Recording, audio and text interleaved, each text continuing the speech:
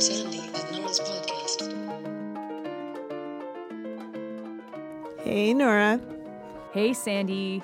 How is it going on this second full week of 2021? Are we doing any better? I don't think I can express how I'm doing in words alone. I think I need some help. Just a sec. Oh. There once was a bug that lived in me. The name of the bug was COVID-19. It took my strength and filled my lungs. Oh boy, Corona does blow. Soon may the vaccine come to bring us out of isolation. What are we listening to? Oh my God. The internet giveth.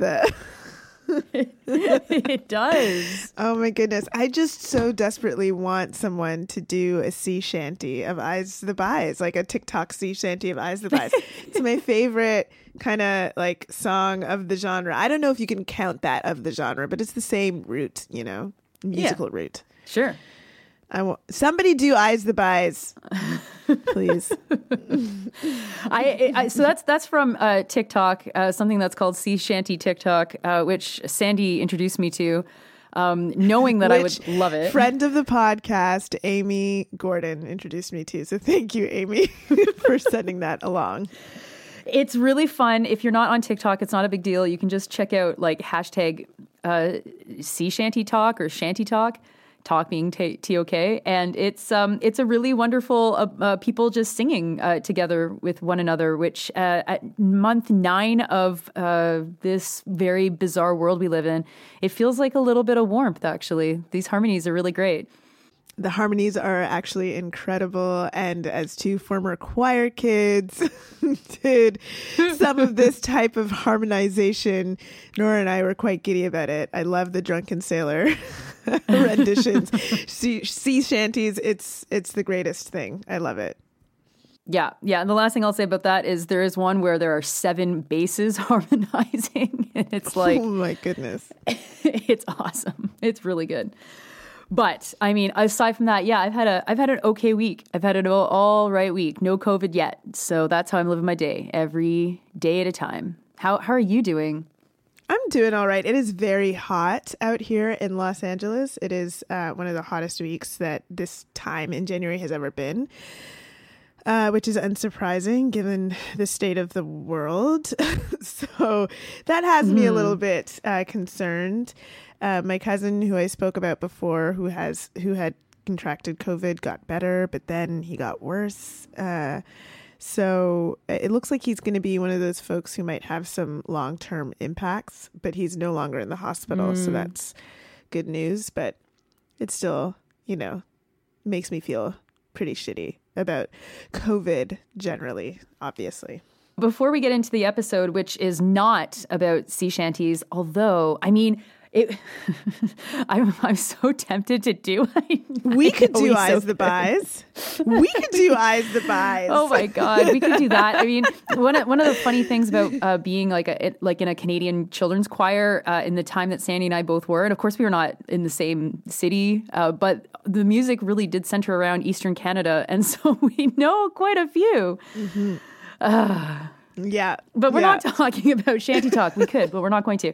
But before we get to the topics, I'm going to thank a couple of folks. So thanks again to everybody that supports the podcast. I mean, we hit 500,000 downloads this past week. That is 500,000. I know. For you math heads out there, that's 500,000. Oh my God.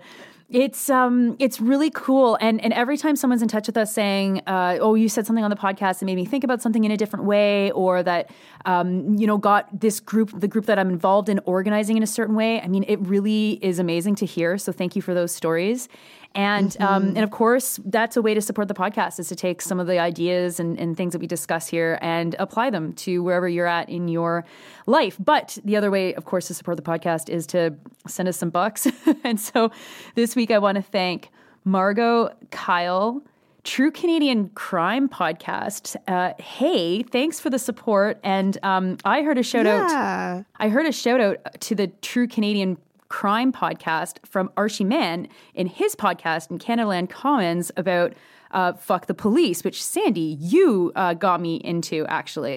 It's such a good podcast, isn't it? It's really, really incredible. It's so good. Yeah, if you folks have not been listening to the Canada Land Commons, The Police by Archie Mann, you really, really should. The latest episode is about the police using infiltrators during the G20 and the type of activities that they did, the way they tried to entrap and just deceive all of these organizers during the G20. And it's quite the listen. Every episode is really, really good, really revealing, high key, recommend. Totally. I'm going to get back to the list. Thank you to Rachel, Asha, Brock, Molly, Rachel, Kate, Sarah, and Jamie. We really appreciate you all. We appreciate everybody that donates to the podcast and that hasn't changed their pledge in a while, so they haven't had their names read in a while. And we appreciate everybody. If you're listening to us, we appreciate you. Before we get into the big story, so the big story, just to give you a little taste, the story, we're going to be talking about racism in journalism, if some of you have been following that big CBC case. But before we get there, guess what else happened this week? It was discovered that Jared and Ivanka forced the Secret Service, who have to follow them all the time, to shit in the neighbor's toilet. That is unfucking believable. That did happen this week. Yeah. The weeks are filled with too much. That is just too, it's not unfucking believable. Actually, it's very believable. I read the story and I was like, yeah, makes sense. Tracks. Yeah. Well, especially because our head of state, when she comes to Canada, the Queen cannot shit anywhere that someone else has shit. And so the Canadian government uses our money to build one-time only use toilets. So a little bit of trivia of how not dissimilar the Queen is from the Trumps. I didn't know that was a thing. Don't know if I can say that I'm glad to know it, but I feel like it's information I should be aware of. But no, that's not what I'm talking about. So Employment and Social Development Canada was offering this grant, or is offering this grant called the Supporting Black Canadian Communities Initiative that BLM applied for. It's a capital grant because, we have this space that we called Wild Seed, and we were hoping to be able to continue doing some capital improvements in the space. And we got a decision back, which I heard a number of groups got a decision back. Can I read you the decision that we got? Yeah, I mean, I assume it's like short and like, congratulations, we're going to give you some money. No, it's definitely not. It says that the information provided did not meet the eligibility criteria for the grant. And it's because it was insufficient to clearly demonstrate that the organization is led and governed by people who self-identify as Black. What? Dude, I don't know, because the thing is, it's like self-identify, and then they're double checking that self-identify against something, but also for BLM. And it's like, I know that a number of other organizations had this issue too. And I'm just like, yo, what was the problem? And then it then says, this decision is final. And, we were pretty confused by that. We were like, so we can't even like ask like what the issue is, like what's going on. So don't know. And then the following day, we got another email from Employment and Social Development Canada saying, we would like to correct the communication that we sent to your organization yesterday. Your organization was not successful, but it's not for the reason that we said before. This decision is final. Peace out. So I don't know what's going on up there, but I don't know. Might not be Black, according to the Canadian government. You'd think that they'd be a bit more like aware of the optics of having like blackface Trudeau as the leader and his ministries making decisions like this. Like, I know they're out to lunch, but it's rare that you see how out to lunch they are. It's pretty bad. Anyway, I had a good chuckle about that this week after being like, we really thought we were a shoo-in for that one, but oh well. But anyway, the big story that we're going to talk about today, do you want to introduce it? Sure. Not sure if all of our listeners have seen it, though I suspect many of you have, but an arbitrator's decision came out this past week in a grievance case between an employee at CBC Winnipeg and his management. And the decision is quite long, like a lot of legal decisions are. And it found very much in favor of the employee over the employer. And the story is really wild. Oh, my God. Amar Khan was a young journalist at CBC. He was hired, as a lot of people are at the CBC, which is without many security benefits, like they're temps or they're part-time or they're full-time, but they're term.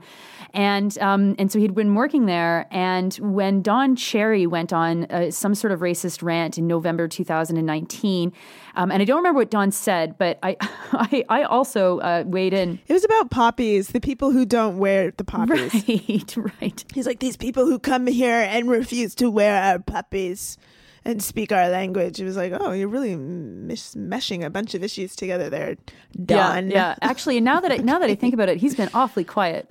Someone must have, put him to bed or something for a while. He's on Parler. Yeah, maybe he's on Parler. Maybe he left Twitter with the rest of the folks.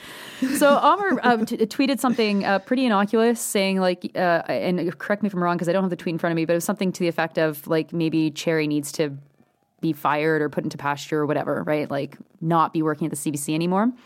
And this set off a series of events where management insisted that he deleted his tweet. He did delete his tweet, stayed away from social media for a week. And then a coworker, a guy called Austin Grabish, was using a laptop that Amar had been using.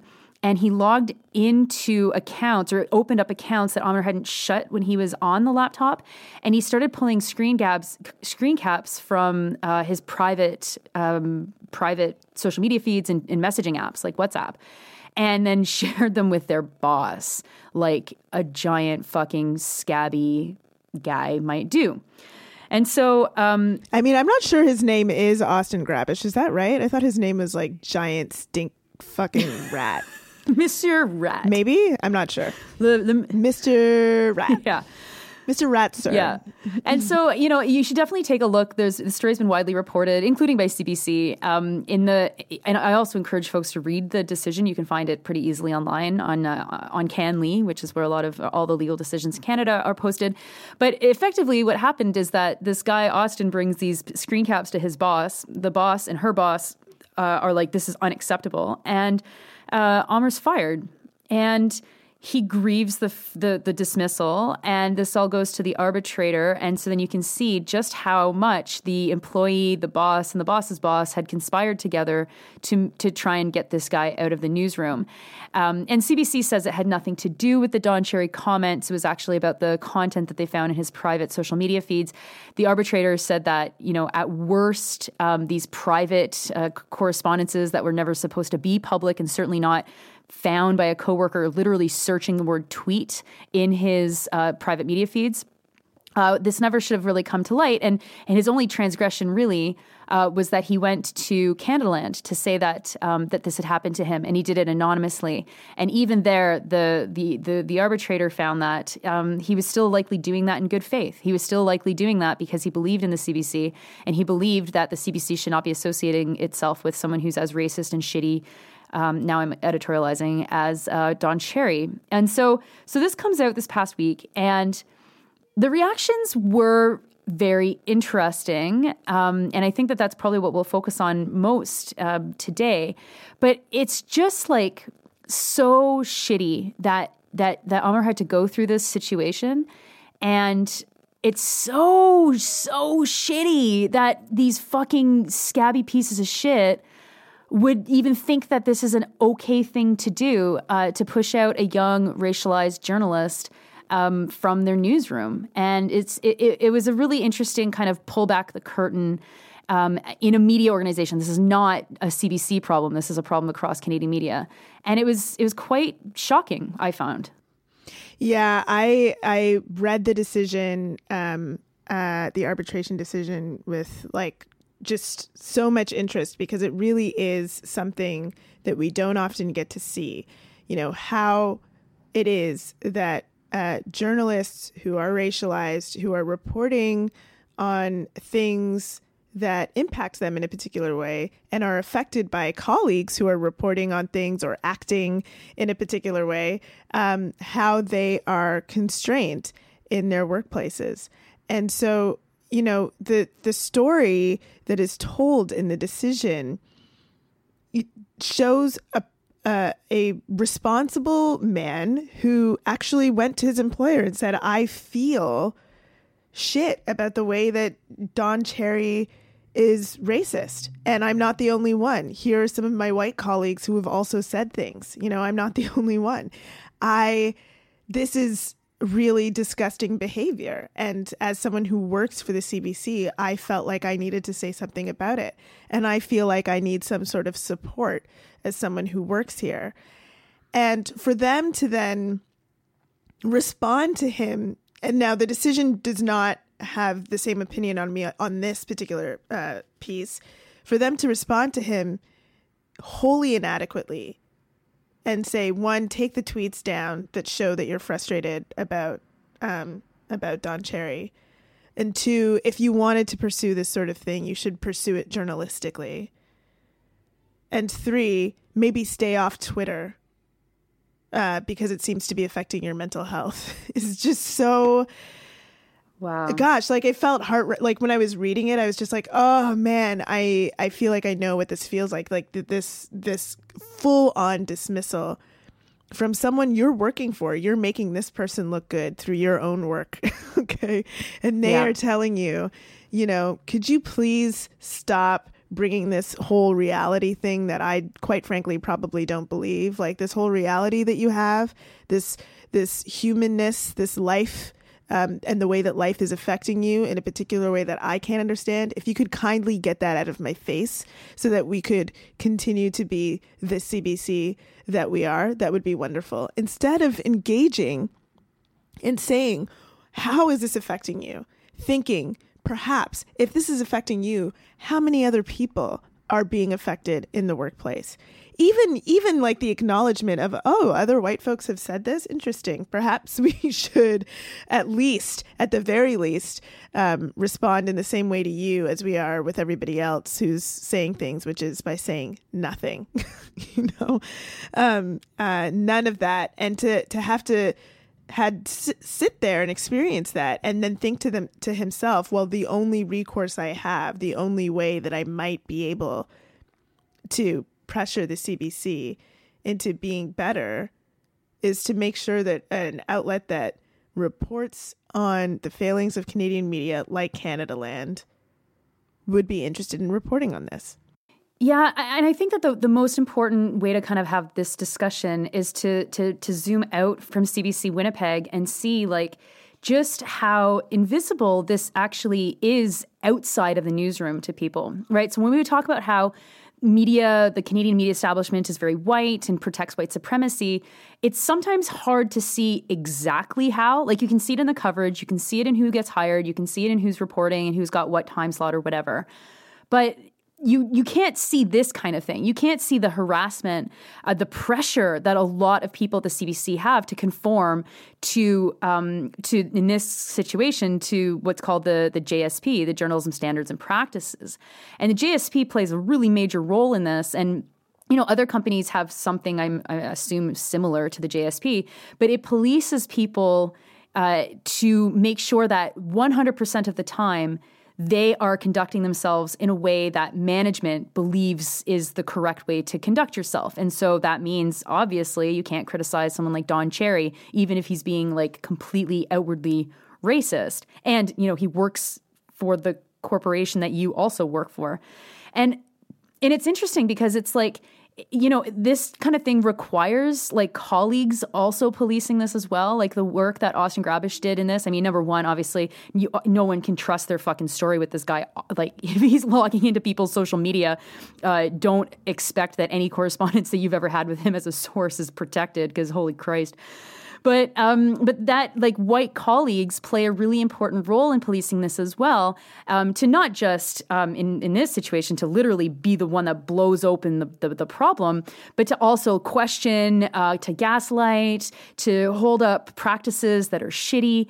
And, you know, at most of the time, people are just like, they're just like, fuck it, I can't handle this. This is too stressful. And, you know, and it's especially acute among racialized journalists, but it's not just racialized journalists, other marginalized identities, anybody that doesn't fit in with what that normative conservative, small c conservative outlook of the CBC is. Unless you happen to land on a show with really great people and you're able to kind of do that kind of work without feeling like you're always looking over your shoulder. But I certainly have friends who feel like that in the corporation, and you're just like, heartbroken, because how do we have this national public broadcaster that's supposed to represent like Canada and the diversity of opinions, of identities, of social status, of region, of language, all these things, and inside the corporation, whiteness and a very specific kind of whiteness is so aggressively policed that people will get fired over just like saying something that I fucking imagine 70% of Canadians like already think and would say anyway.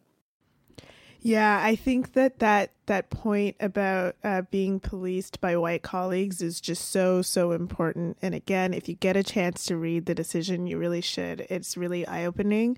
But, you know, Austin Grabish has been, or Grabish, or however you pronounce rat. I'm not really sure the exact pronunciation of the word, but you know, he's been on Twitter saying, nope, that's not what happened. There are factual inaccuracies in the arbitrator's decision. But I mean, what this guy did, like he opened a laptop that contained, that had Amr Khan's WhatsApp open on it. He took screenshots. He gave it to their boss, Melanie Verhage. I don't know how to pronounce that word either. Verhage. Sorry, whatever. Gave it to her. But beyond just giving them to her and beyond just the screenshotting, all of which, you know, is already too much. It's like, God, how are you doing this to your colleague? Someone that you're in a union with, for fuck's sake. Like, he altered the images. Like some of those, the screenshots that they used to fire him with quote unquote just cause came from messages that he had made before his employment even started at the CBC. So this was like a concerted effort. Like, I don't know who leaves, WhatsApp messages up on their laptop from like years ago. But apparently that's what we're supposed to believe, is that there were messages that spanned over a year that Monsieur Rat was able to just grab screenshots from and send over to his boss, who then decided that she needed to verify that and also went and took her own screenshot. Like the whole thing, the way that he is automatically assumed to be suspicious and worthy of some sort of deep investigation, the violation of his privacy, all of this conspiring together, the messages between the boss and the rat that, show them ridiculing him, and all of this to them is fine. And that is, you know, for those of us who have worked in workplaces before, who are Black, Indigenous, or racialized in some other way, and have seen, who know, you can kind of point out in your workplace these people who, you have to be careful around. It's a pulling back of the curtain of all of that. It is it's so disgusting.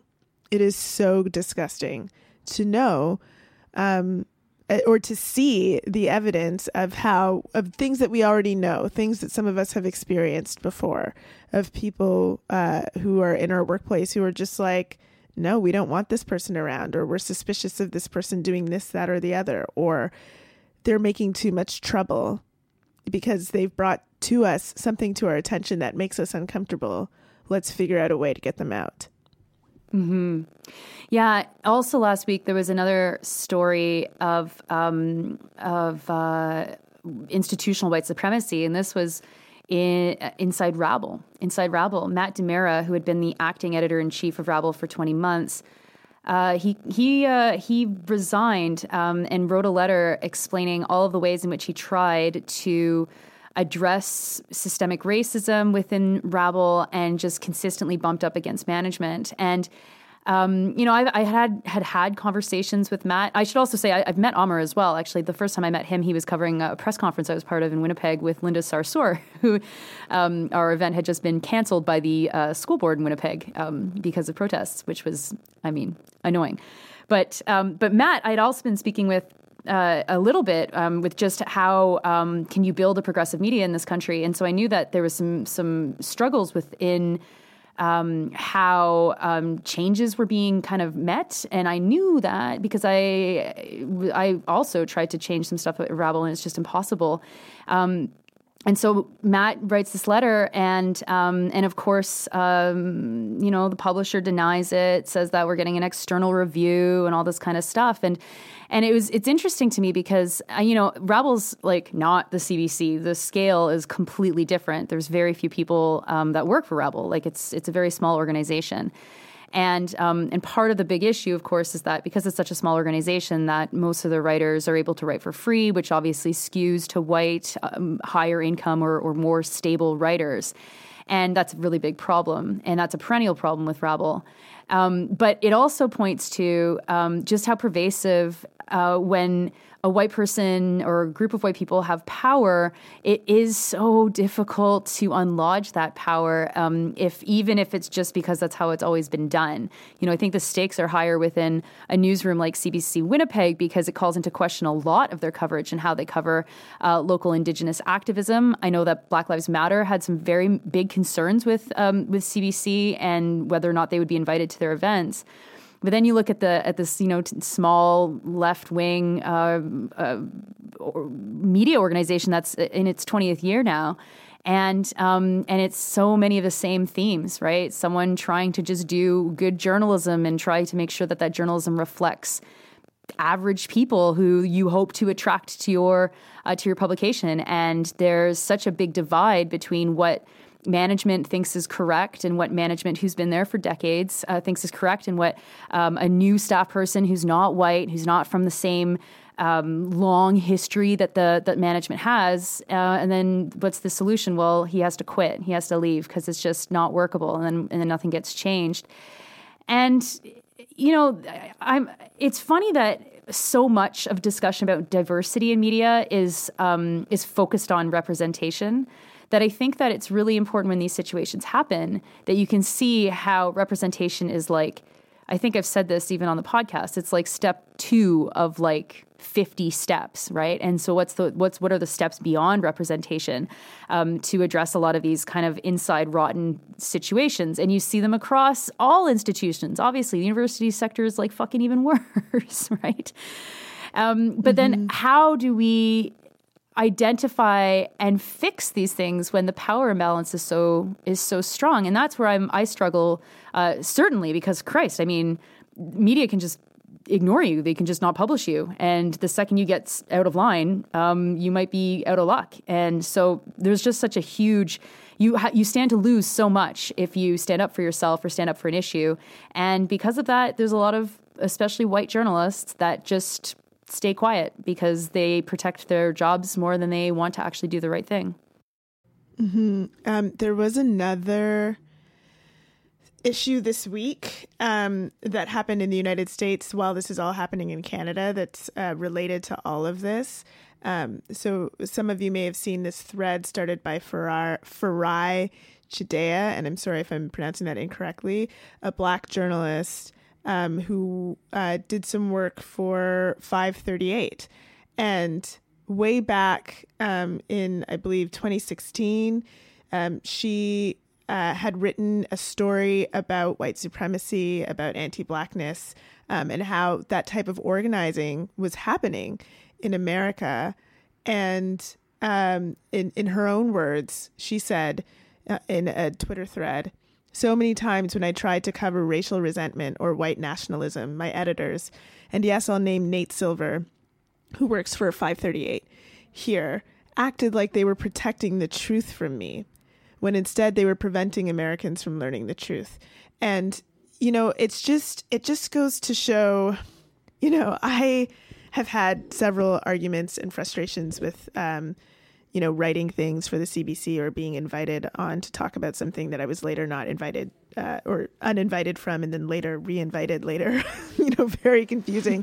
And all of this reckoning that has been kind of happening in Canadian media since last year.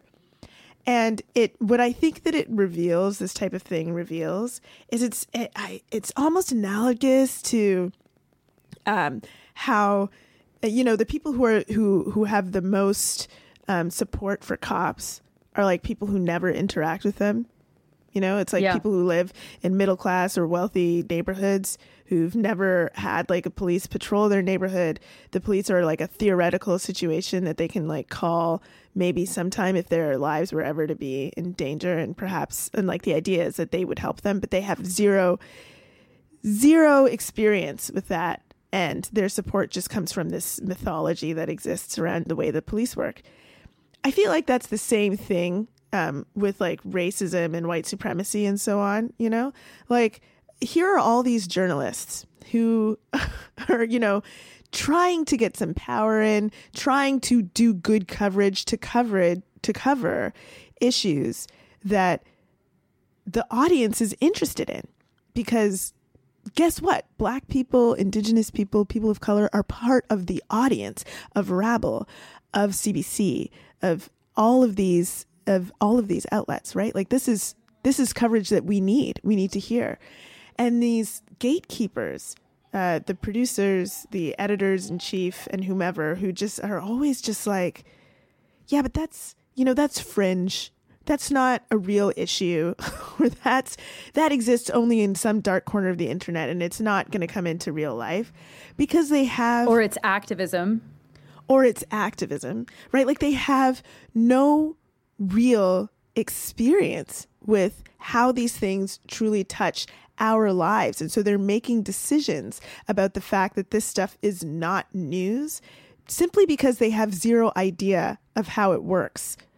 That and a healthy dose of systemic and perhaps personal feelings about race and racism. Like, fuck, it's just so fucking annoying. Like, I am a member of the audience who wants to read this stuff. I need to be able to be told about this stuff. I don't want to have to do what I always do, which is trying to dig for more information. That's ridiculous. I also don't want journalists, the people who I'm reading, to have to strategize constantly about the type of work that they're going to do and censor themselves to make sure that their bosses will find it palatable. That's absolutely unacceptable. And so, Matt DiMera has announced that he is, as a result of all of this experience at Rabble, is starting a new independent Canadian journalism outlet called The Resolve that will hopefully launch in 2021, that will focus on Black, Indigenous, and people of color's voices. So we'll see how that goes, but Nora and I have said this before, like I just feel like so much of the solution to these barriers that we often face is just creating our own shit, because so many of these institutions have shown us time and again that they are so resistant to engaging with us as people who are fully present in our faculties, creative and talented, and know what it is that we're talking about. It's so funny, too, because it aids, and we've said this on the show before, but it aids in the construction of identity in this country where you imagine a part of Canada to be white, right? You don't imagine Regina to be a city that's racialized, or Calgary, or whatever, fucking Sudbury, right? Like there's this construction of what reality is that goes through the production of white supremacy, and then it's fed back to the population that is not reflected in it going, what the fuck? Like, this is not my experience. This is not what I see every day. And there's a direct connection between that cognitive dissonance and the lack of trust that people have in the media and the rise in the far right. Because without, like, the example that you talked about from the United States is such a great example, because obviously, like if you're paying attention to the rise of the far right, if you're someone who is worried because you personally might be attacked as a result of a racist incident, or you're worried for your community or your family, and so you're watching this through the lens of knowing that this is a big deal, you're going to be able to cover it better. You're going to understand it, like how this fits into the Canadian puzzle that you're supposed to be kind of putting together every single night or day in the journalism that you do.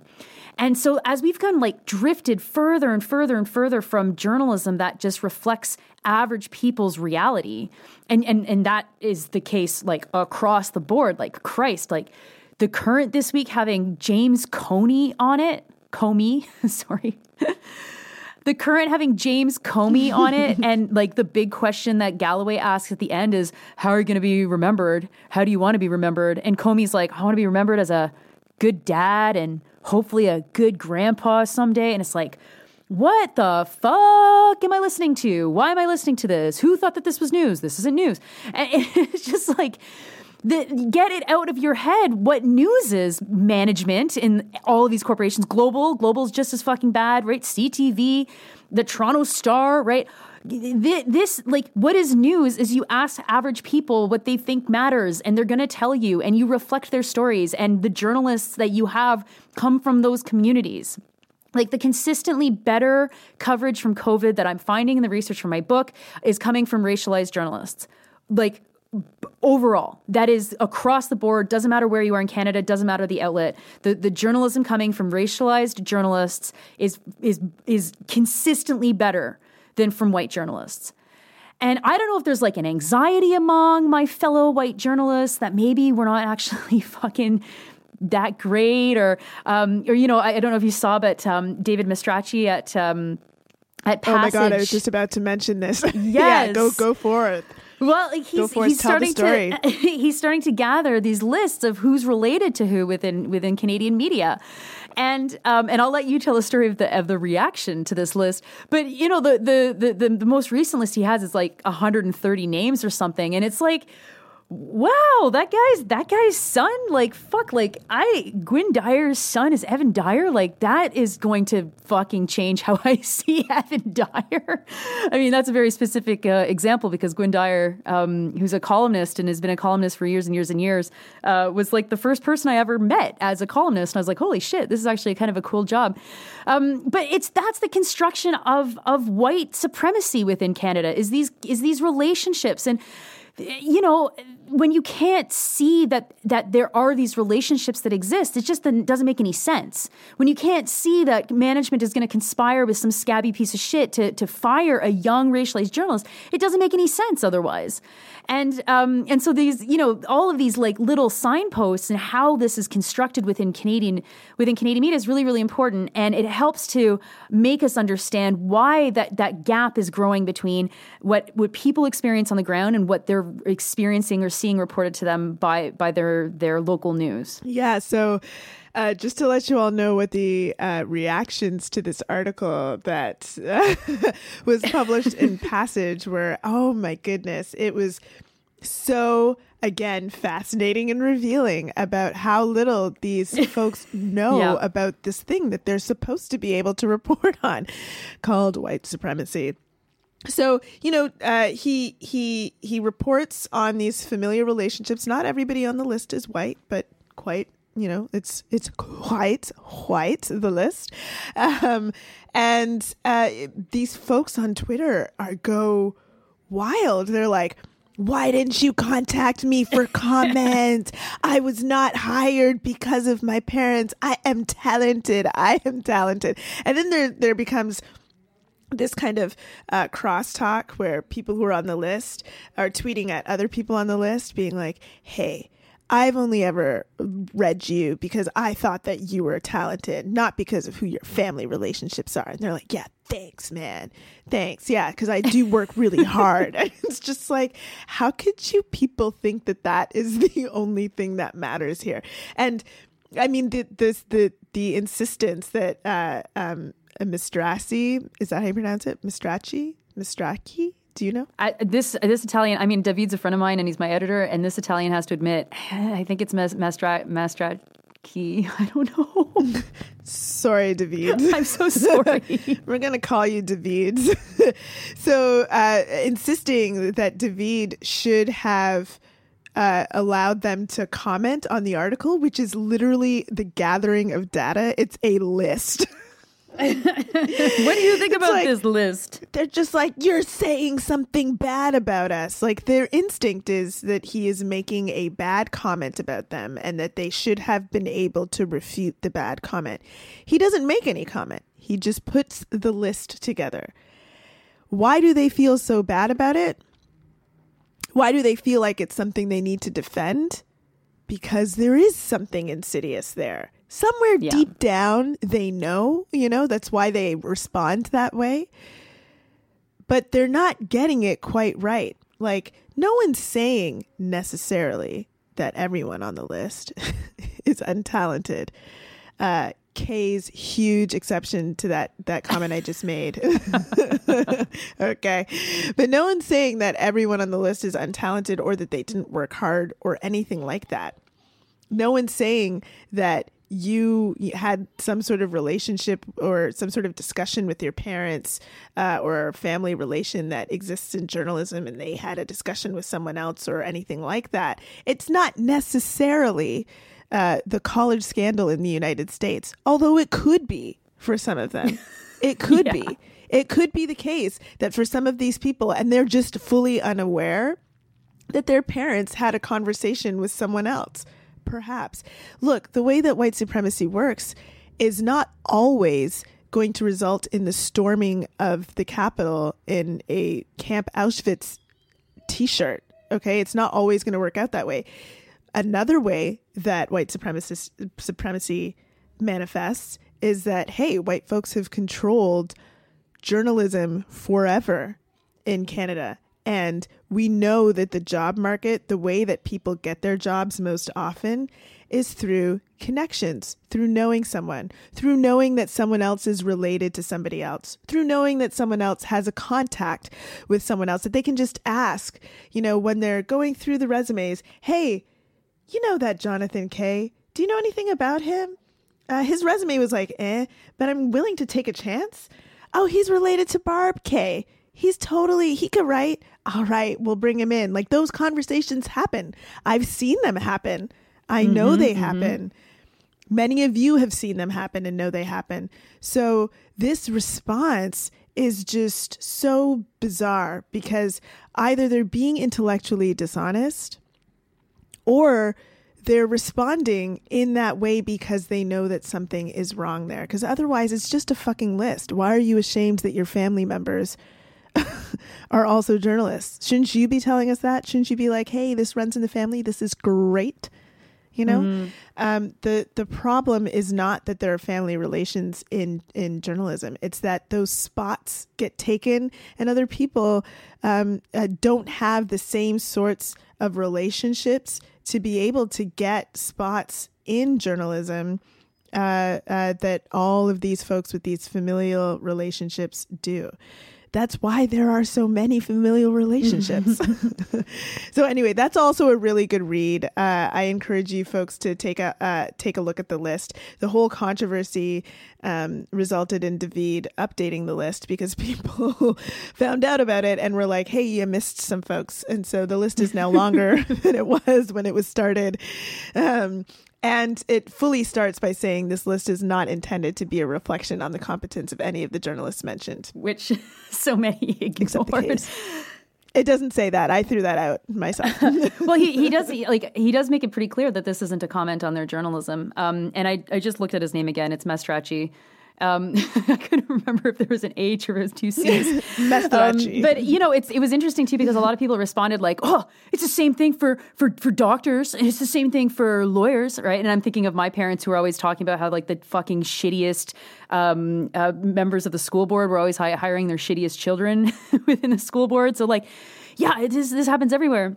It's like correct. Yeah, it's almost as though we live in a white supremacist society. Exactly.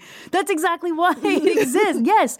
No kidding. And who can afford to become a doctor or a lawyer right now? Oh, the children of doctors and lawyers. Oh, wow. Isn't that amazing how we've like managed to entrench white supremacy through other kind of economic measures within our society?